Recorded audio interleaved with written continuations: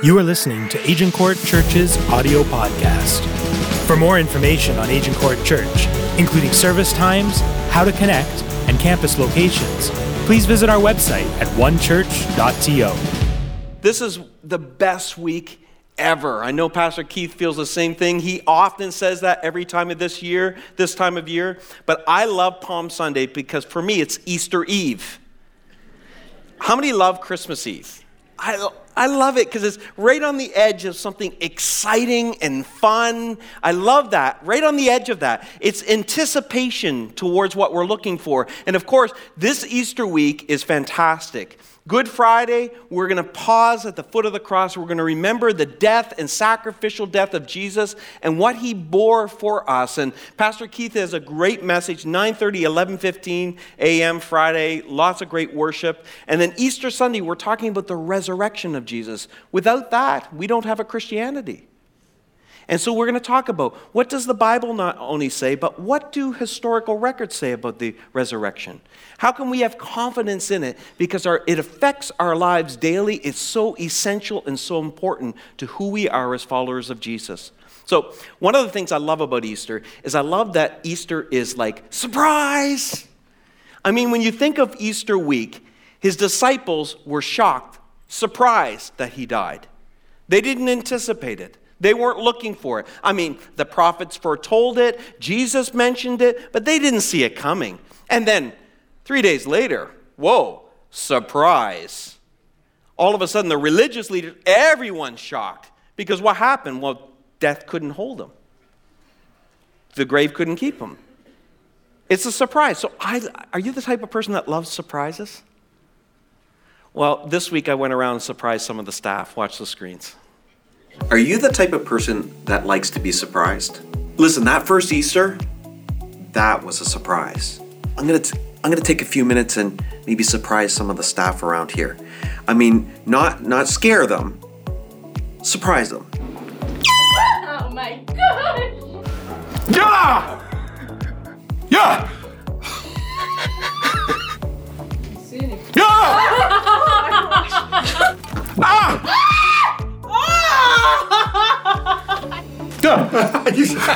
You got me. For what? Happy Easter. Happy Easter, man.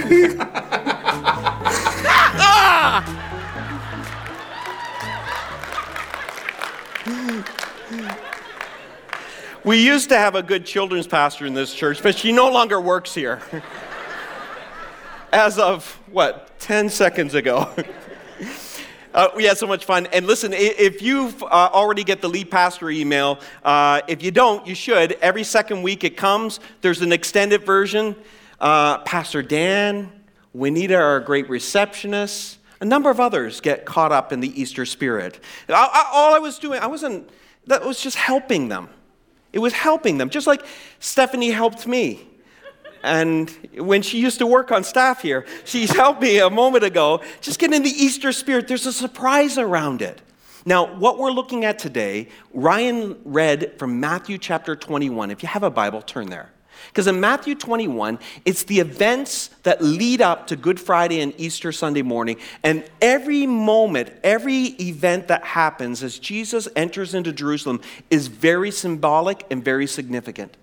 Now, the idea of what often Christians will call this the week of triumphal entry, or they call this Palm Sunday. Now, it's not because we palmed, high-fived each other, but because John's gospel tells us that they waved palm branches when Jesus entered into Jerusalem, because he was coming not as, there are many words we use to describe Jesus: Savior, the Son of God, Messiah, Christ, which means anointed one. It's really the Greek version of the word Messiah. But he's coming in on this occasion in Matthew 21 as a king, a triumphal entry into Jerusalem as a king. But there are three words I'm going to give you that describe the type of king Jesus is. And it helps us understand, how do we relate to Jesus? See, Jesus comes as a confrontational king. Confrontational king. I mean, we need to rewind the tape a little bit for you to see this in the text. But let me start with, if you've never read the Gospels, and those are Matthew, Mark, Luke, and John, and you're new and you're trying to figure out who Jesus is, really start reading one of those, because the Gospels contain the account of Jesus' life, his teaching, and the events surrounding his death and resurrection. I mean, it's must reading for someone who's a follower of Jesus or is trying to discover if Jesus is God. But in the Gospels, up until this point in Matthew 21, you'll remember Jesus did lots of miracles. He healed people. He set them free from demonic oppression. He did miraculous signs and wonders. And every time he did, what did he do? He always said, shh, don't tell anyone. It's amazing. He heals people and he says, don't go around telling people. Why? Why was Jesus so reticent of allowing people to proclaim who he was? If they proclaimed he was Messiah, it would be, keep this quiet. Don't tell people I did this. Why? Because he knew it would put, the more people went around proclaiming Jesus is the Son of God, or Jesus is the Messiah, the Savior that's coming to redeem and liberate this Israel from oppression, the more he did it, it would put pressure on the civic and religious leaders to stop him. They would have to. They wouldn't have a choice. And they'd either stop him by imprisoning him or killing him. And Jesus, up until this point, had more things to teach and more ministry to be done. So he didn't allow them. He kept keeping it hush-hush. But everything changes here. Absolutely everything changes in the way Jesus operates his ministry. In fact, you can see it in the previous chapter, in Matthew chapter 20. Here's what's happening. Jesus is heading to Jerusalem in the story because it's Passover, the biggest celebration and festival in the Jewish world at that time. And Passover celebrated when God delivered his people from Egypt. So everyone's excited. There's a large crowd traveling with Jesus to Jerusalem, which would not be uncommon. There were large crowds that did the pilgrimage to Jerusalem at this time. But what happens is unique in chapter 20. There's two blind men on the side of the road. And they hear Jesus coming. And Jesus is going by with a big crowd. And they shout out, Son of David. Some of you just woke up. Son of David, have mercy on us. Now, we hear that and we think, okay, Son of David. If you've been in church, you're probably thinking, is that King David? Well, that is the connection. But that was a title. Every Jewish person would know exactly what they were saying in the crowd. Son of David meant Messiah. It meant Savior. It meant that he is the anointed one. And here's the interesting thing. They shout out, Son of David, have mercy on us. And Jesus responds to them. Amidst the crowd and the busyness and their progress towards Jerusalem, he pauses and he says, what do you want from me? And of course, they want to be healed. And he heals them. Not in private, but in public before this big crowd headed into Jerusalem. Now, this would have been whiplash for the disciples. Because they've been around Jesus. He's done amazing things. They've heard people proclaim things about him. And they've watched Jesus with great consistency say, shh, don't tell anyone. And then all of a sudden, these two blind men shout out, Ultimate King, God of the universe, Messiah. And he says, yes, it is as you say. And then to top it all off, he heals two blind men during Passover on the way to Jerusalem. Friends, Jesus is about to go viral in this moment. This is amazing. The crowd that was already filled with expectancy, and they're walking with this great teacher, and they've heard rumors of his healing and his miraculous signs and wonders. All of a sudden, they hear him accept the moniker of Messiah, and he heals two blind men on the road. And it doesn't end there. He decides to ride into Jerusalem. People will walk in. He's going to ride in. Only kings rode in a victorious processional, and Jesus decides to ride in on a donkey. Now, John chapter 12 tells us at this point, people must have run ahead because people are coming out of Jerusalem now. They're flooding out of Jerusalem to join his procession, and they all start shouting. And they all start this big cheer. And the cheer they're saying is the word Hosanna, which doesn't mean hooray or yippee. It means save us. It's a really interesting word because it has a sense of celebration and desperation all in it at once. They need saving. They need saving from the Romans. They need saving from the powers that are oppressing them and manipulating them, the systemic things that keep some of them in poverty, that keep them oppressed and power over them. They need saving, and so they shout, "Save us," but there's a sense of celebration. It wouldn't be unlike if someone had a heart attack and a cardiologist just happened to walk through the door and you shout out, "Hosanna." Like, there's relief, there's excitement that you know someone qualified that can actually change the situation, just walk through the door. But there's also desperation, like, yeah, hey, oh my, amazing, get to work. Something's wrong here. That's the type of buzz that's going on as he walks into Jerusalem. And then if you know the story, we read the rest of it, Ryan read the rest of it, he goes to the temple. And he goes to the temple and he turns over the money changers' tables.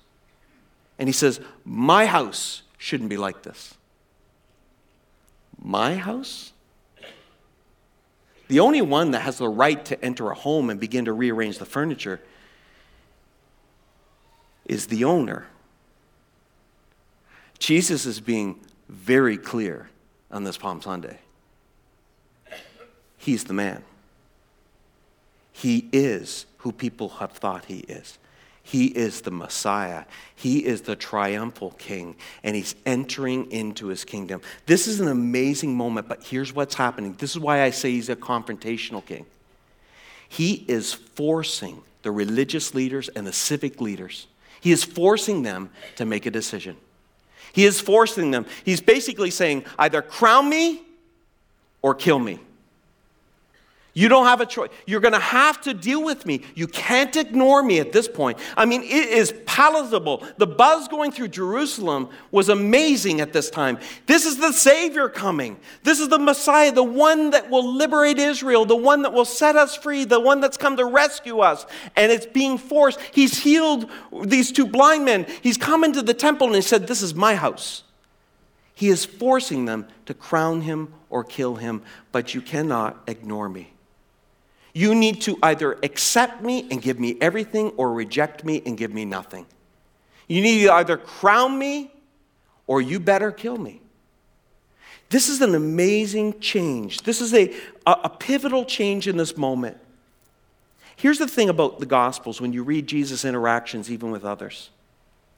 It spoke centuries ago, but it speaks to us today. How does this apply to your life and my life? The confrontational nature of our King. Here's the truth about Jesus and why I think, if we're going to give him some space here, why religious leaders and civic leaders struggled with him so much. I saw something that I've never seen before when I've read this story hundreds of times. This is why I love the Bible. Just things pop out at you. But I read a great author that helped me understand a little bit. And he made this statement. He said this: Jesus was absolutely incredibly humble, but not modest. So the religious leaders and civic leaders, they've never encountered anyone like Jesus. I mean, anyone that we know that's humble is always modest, right? And anyone who's immodest is seldom humble or gentle. But Jesus is 100%. He's so humble, and yet he's not modest. And this was difficult for the religious leaders. Let me give you an illustration. Jesus was so sweet, so humble.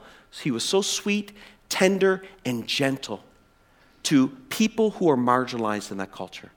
He was gentle and tender to the children. He was so sweet and gentle and appropriate with the women. He was so sweet to the prostitute and the leper and tender towards them. He was so sweet to people of other nationalities and races that he embraced them. I mean, he's completely humble. And if he had stayed in that lane, the religious leaders and the civic leaders, they'd be okay with Jesus. I mean, he challenged their theology. They didn't like who he was touching. He's touching lepers. He didn't like what he was doing. But if he stayed in that lane, he was likable. He was palatable. But Jesus was also incredibly immodest. He went around saying things like this: "Before Abraham, I was. I will return and I will judge this world," he says. Whoa, who do you think you are? I am the power behind the universe. I saw Lucifer fall from heaven. I mean, to be modest is to be bashful, to not be bold or forward. It's to have a moderate estimation of your own merit or achievements. But see, Jesus was not modest because he spoke truth of himself. This was who he was. And so the religious leaders, the politicians at the time, they're forced to make a decision. Do we crown him or do we kill them? See, basically what it's saying is that Jesus is saying, you either give me everything or you silence me, but I will not only be liked. Jesus takes that away from us, even in 2018. Here's the thing, when we make Jesus really, really nice, it allows us to be around Jesus, but not in a committed relationship with Jesus. So when I was growing up, in the church I grew up in, but it was kind of probably the era I grew up in, there was an interesting vein of theology that's so important, but we don't talk about it as much. And, just bear with me for a moment. It was called the Lordship of Christ. The Lordship of Christ. Theologians would write about it. Now, lordship is kind of an old word, but it's basically that God would be Lord over all your life. So, in other words, I heard a female communicator once use this illustration. I've never forgotten it. Helped me understand the Lordship of Christ and how it applies to my life. She used this illustration. I'm going to use it with you. Let's imagine I come to your place. I show up at your door and I knock. Now, for some of you, that might be okay news. For some of you, you'd be like, huh. But either way, I'm there. And you open the door, and I say, hello. You say, hello. Who are you? I say, my name is Jonathan Smith. And you pause for a few minutes, and you look at me, and you say, well, Jonathan can come in, but Smith cannot. Now, I got a problem. I got a problem because I don't have a part of me that is Jonathan and a part of me that is Smith. I can't take Smith and leave him outside and take Jonathan and move him inside. In other words, I'd have to say to you, you either have all of me or none of me. And that is the condition of the Lordship of Christ. And this is what's hard for us when we make Jesus just nice. We can ask Jesus to be our Savior, but I don't want you to be my Lord. We want Jesus to be our helper, but stay out King. And here's the hard part and the confrontational part of who Jesus is. He doesn't want to only be liked. He wants to be loved and worshiped, or he wants us to flee from him. This is difficult. This is challenging. He wants everything. You have to make him the very center of your life. You have to give him authority over all the areas of your life. It comes to a place of surrender where you look and you can't say, I'll obey this, but not that. It's all of him or nothing. And that's challenging. Now, thank God for his grace that allows us. He knows that our maturity, especially when it gives to giving him authority in our life, some of that happens over time as we have fresh moments of surrender and we give him more of our life. Listen, have you ever been in a relationship with someone and you knew they were holding out from you? You know, I don't want to generalize, but I often feel like women they're looking for like all of you guy. Not just the part of you that shows up every once in a while. That's why they're always asking, at least my wife is always asking, what are you thinking? I don't know. You tell me and I'll have a thought. But you know what's that all about? It's a sense of like, I want all of you. Not just part of you. Now we do that in limited ways with humans, and rightfully so often. Because there's trust issues. There's also issues of authority. There's all kinds of things we struggle with in our brokenness. And often we take that and we put it on our relationship with God. But Jesus says, confrontationally, he says, I didn't come just to be liked by you. I came to be loved by you, worshiped by you, and obeyed. That's what I came for. And you can have all of me, or you can have none of me. But let's not play this game.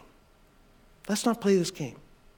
See, there's another, though, adjective that describes this type of king that enters Jerusalem during this Passover season is not just a confrontational king, he's a counterintuitive king. His kingdom works very different from our kingdom. It's very counterintuitive. In fact, I love how a professor from Duke University, he was talking about this passage, and he was reflecting on the fact that Jesus rode in on a donkey, just as Ryan read a few minutes ago. He rode in on a donkey, which is held in stark contrast to how other kings entered Jerusalem when they conquered, when they came in triumphantly. In fact, he went back 200 years before. A man named Simon Maccabeus went into Jerusalem. He had freed Israel from a foreign oppressor, and he rode into Jerusalem on a fearsome war horse in victorious stature. And the people of Israel and the people of Jerusalem in that day, they waved palm branches. Because palm branches had a prophetic connection to the Old Testament. I'll show you that later. So he came in triumphantly. He came in power. He came in riding on a horse. And this professor reflecting on this says, and yet the triumphal entry of Jesus appears to be a parody of the entry of kings and armies. Victors in battles never rode into their conquering cities on donkeys, rather on fearsome war horses. But this king does not and will not triumph through force of arms. Did you notice what type of donkey he rode in on? There were 2 donkeys in the story. And Jesus rides in on the colt, the young donkey, the untrained donkey. He couldn't have made it more comical. He didn't even ride in on a full-scale donkey. He rode in on the smaller-scale donkey, as far away from the image of a victorious king coming in and powerfully conquering and taking his rightful place of authority, as far away from that. Why? Part of it was fulfilling what the prophets had said on days gone by. But it's revealing something about Jesus. Just like the confrontational side does, so does the counterintuitive side. This seems incredibly counterintuitive, but Jesus comes as king, not to take power and kill, but by losing power and dying. It is counterintuitive. Jesus conquered death and he broke the back of it. And he conquered sin. He crushed the back of the power of sin in people's lives. And he didn't do it by taking power and killing, because that's how the world does it. No. He did it by losing power, becoming weak, and dying.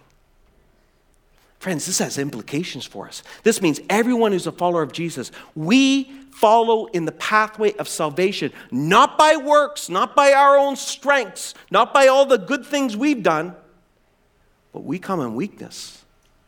We come acknowledging our need. The gospel says this. You've heard this many times from this stage. The gospel says the humble, those who are in touch with the fact that they need a Savior, are in. And the proud, those who think that they've got it, they're out. It is those of us who recognize it's not strengths that save us. It is precisely our weakness, and Jesus makes up the difference. Friends, are you in touch with your need? I know you're in touch with needs. And I know if I asked, everybody has needs. You know, that's the unique thing about this world. And when you see it, it's natural. It's human tendency. This is how we operate. When the world has a catastrophe, often churches are filled. Why? People are scared. People are threatened. They know they have a need. I mean, I've been pastoring for 25 years, and over 25 years, I've noticed that when people get a bad diagnosis from the doctors, they really need God. And they need the pastor more. I mean, Pastor Keith, in your 75 years of pastoring, you've probably noticed that a few times too, along the way, right? Yeah, a few times along the way. I'm joking. If you're new here, it's 73 years. It says it's not quite that. But you know what's amazing, though? It's amazing once we get out from under the chronic diagnosis. Maybe the diagnosis is found false, or maybe we respond well to the medication or whatever it is. All of a sudden, we walk around as if we aren't still terminal. But the Bible says this: every one of us in this room is terminal. We don't know when, we don't know how, we don't know what. But we're all terminal. Why? Well, sin did that. Sin made it that every one of us has an expiry date. 1 out of 1 Christians, 1 out of 1 humans, they all die. And we walk around with a confidence that's really false. And we feel like we know what our need is, though. We're in touch with our need. We feel like we go to God with our need. God, if I had this person in my life, then that's what I really need. If I got this promotion at work, that's what I really need. If you just took care of this financial need, everything would be better. If you just took care of this, I know what I need. I know what I need, God. So just, Hosanna, get busy. Save me. Do what I need. See, the people on Palm Sunday, they had needs. See, what they thought they needed was they thought they needed a Savior that would bring judgment down on the evil oppressors, that would bring judgment down on those that were oppressing others and causing harms to others. That's what they thought they needed. I mean, that's what we're singing Hosanna for. We are singing, God, save us from those evil oppressors. But God knew they needed not someone to bring judgment, but to bear judgment. See, God knew what Paul so well says, that every human has sinned. Everyone has fallen short of God's glory. Everyone in this room and everyone in the entire history of humanity, even the best of us, even the cleanest of us, we all needed somebody that would step in and bear the judgment that was due us. See, we thought we needed this. God knew we needed this. They thought they needed the Romans to be free of them because it was easy to see they were the scourge of the world. They were the dominant empire. They were taxing them into oblivion. They were controlling their systems. They were controlling their nation. We need that. And when Jesus was coming into Jerusalem that day, they thought he's going to do it, just like Simon Maccabeus. He's going to deliver us from the Romans. But God knew they needed delivery from a far worse oppressor. Pardon for sins and a peace that endureth. See, here's the interesting truth about God. And this is where sometimes we struggle. It's so counterintuitive. We think we know what we need, and God knows exactly what we need. And here's the difference. Listen, I believe this, friends. God always exceeds our expectations in the long run. But in the short run, it can be a little confusing. We have to fill the gap with something called trust in the middle of that. See, I think, though, it's true of every human being in this room. We all need the same things, don't we? We do need a forgiver, a Savior. I believe that. Every human does. Every one of us, though, needs acceptance. Some people struggle to find acceptance in this world, and they'll go to as deep and dark places as they need to feel acceptance. Every human being needs the sense of approval in their life, that someone approves of them. And it's not attached to anything or conditional in life. We all crave that in our lives. Here's the thing that Palm Sunday is unique in. I think this story is incredible and how it shows the fickleness of human celebrity. I was reflecting on this last 3 days, and Pastor Keith and I were just talking about it. How people, we put them up on pedestals, and when we find out they have clay feet, we are so quick to tear them all down. Younger people, and young people like myself and others. You know, that's the power of social media that's not helpful. You could be searching for approval in people instead of from God. And people are fickle. Those same crowds that shout at Hosanna, days later, same people. It wasn't a large city. Same people, maybe not all the same, but very many of them the same. They shout, Hosanna, save us. You're amazing. And then crucify him. Crucify him. The fickleness of human nature. You can crave for celebrity and to be noticed in this world, and your skills and abilities might do that. And there's nothing wrong with that as long as it's not filling the approval need inside of you. Because as soon as you climb that mountain, there are always people trying to pull you right back down. But the approval of God, wow. See, God says different things about you, friends.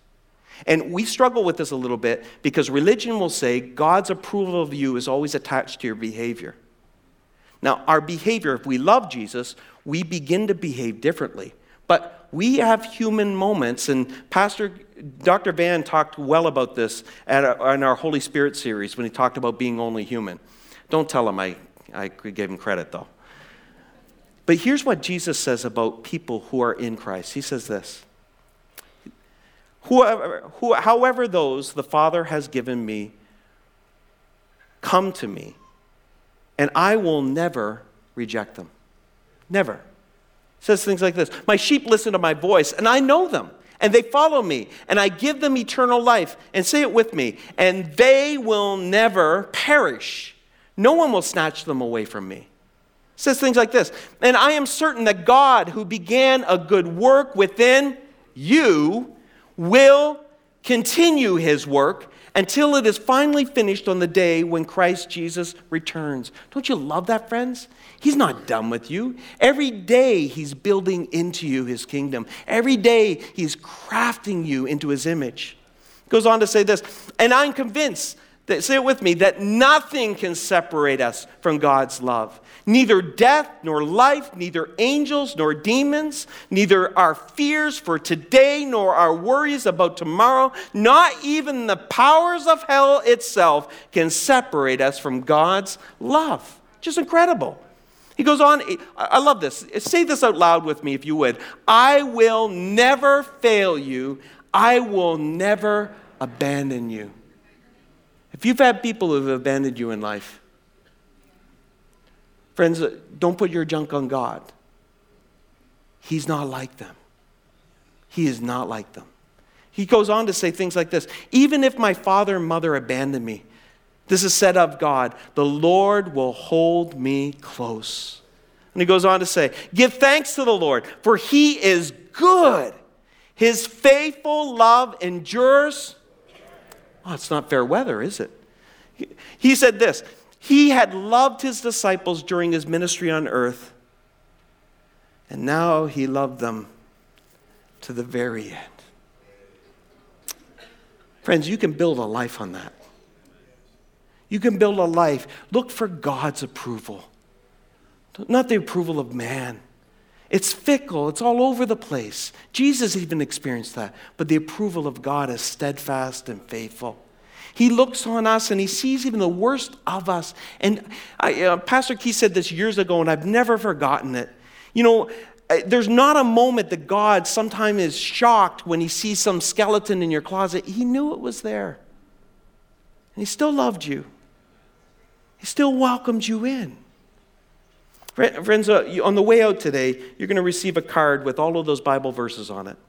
As you head into the Easter week, you meditate on God's view of you, how he sees you, and how he's positioned himself in your life.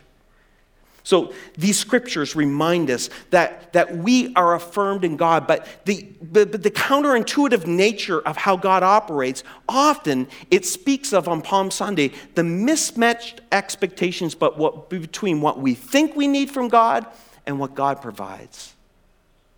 We think we need and what God actually provides in our life. And I do believe God exceeds our expectations in the long run. One theologian said it so much better than me when he said, God always gives you what you would have asked for if you knew everything he knows. Friends, if you can anchor that truth in your heart, you'll know how to live a contented life. You'll know how to live a non-anxious life. If you recognize that God always gives you what you would have asked for if you had known what he actually knows. Friends, we come to God with our needs, and good. We should. We always ask for far less than what he wants to do. God, fix my relationship. God, fix our finances. God, fix my body. And God wants to do infinitely more than that. You can trust him. He's a confrontational king. He's a counterintuitive king. And here's the last one. He's a coming king. So this whole passage is prophetic in nature because it's already pointing to the moment when Jesus will come again. And it will look very different than how he rode into Jerusalem on that day. See, there's two passages in here in Jesus' second coming. See, they thought that Jesus was coming to end all injustice and end all suffering, but he wasn't.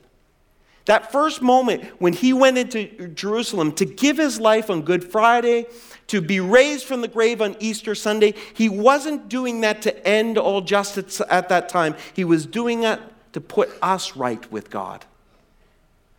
So that when he comes again to end all injustice, we who are now clothed in Christ's righteousness won't get swept up with the end of evil.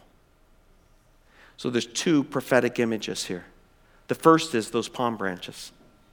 The palm branches that they waved in celebration of the coming king, triumphantly going into Jerusalem that day. It has its roots in a prophecy by the prophet Isaiah, who said,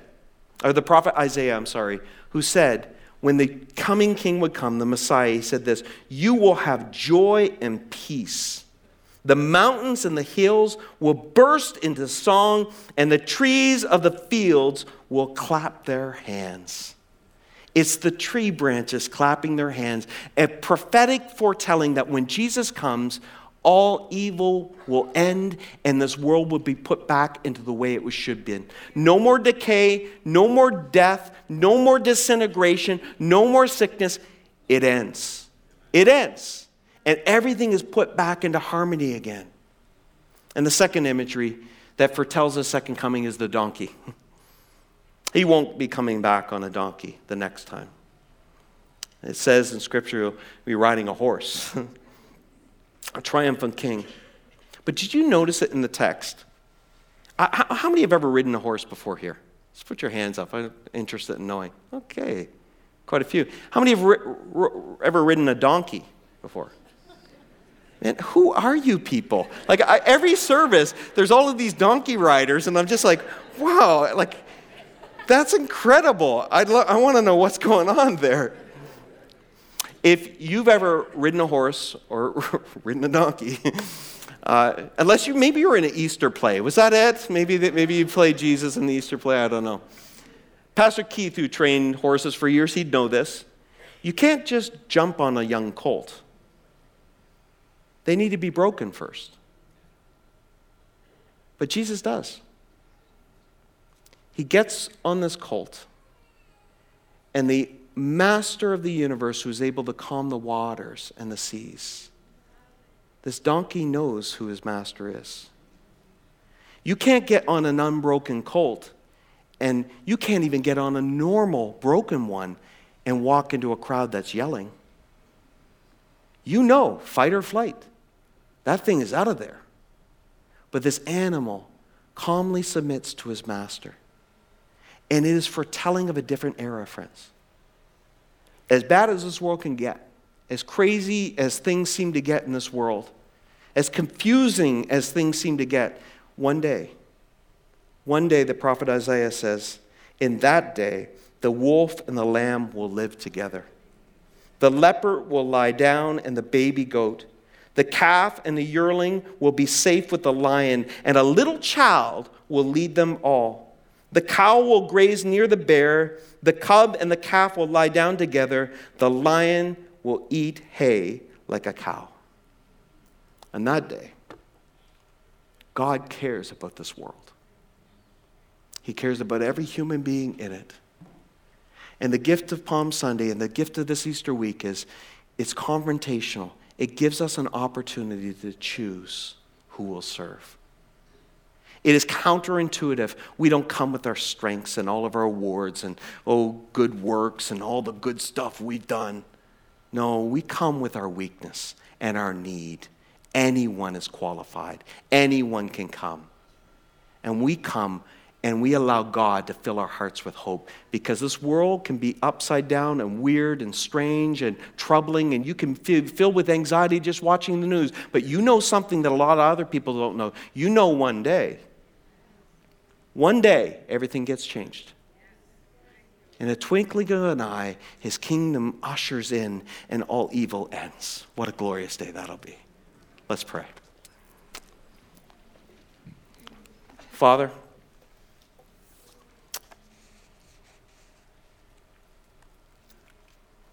thank you.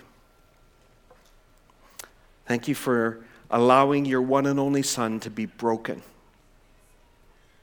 for allowing him to come to earth, for allowing him to suffer. I know it must have broken your heart to watch your Son hang there, but you let it happen. And you let the wrath of God, justifiable wrath of God, to rest on him. He bore our judgment for our sins, for our iniquities. And he bore it, and it separated him from you, and he was put into the grave. And God, we are so thankful that he didn't stay there.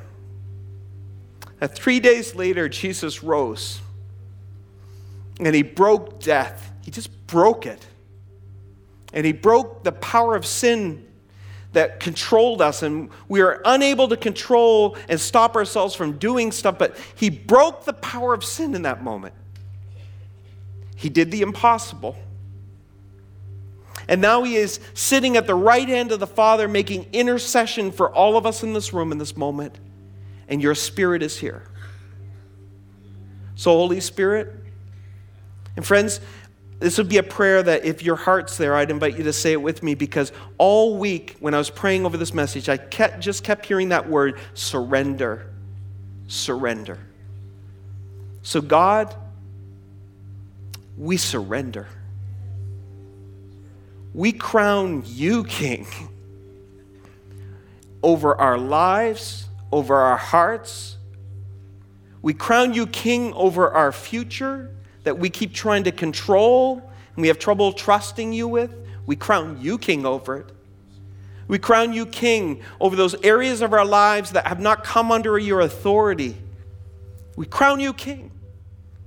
And God, we say this, we die to self so that more of you can rise up inside of us. Friends, if this is new to you, but you're hearing the message of Jesus and what he did for every human being, and if you're in touch with your need, that you need a Savior, here's a good place to start. Jesus, forgive me. Forgive me for all of the things that I've done that have broken my relationship with you. Forgive me for all the things that I've done that have hurt others around me. And forgive me for those moments that I've even broken myself. God, I'd invite you to fill me with your Spirit today. Make me brand new. I crown you King over my life. I come under your authority, and I ask you, as I head into this Easter week, to make yourself more real to me with each passing day. In the name of the Father, Son, and the Holy Spirit. Amen. Amen. Amen. Make sure you don't miss a message by subscribing to this podcast. All creative content and production for this podcast is provided by the One Church creative team.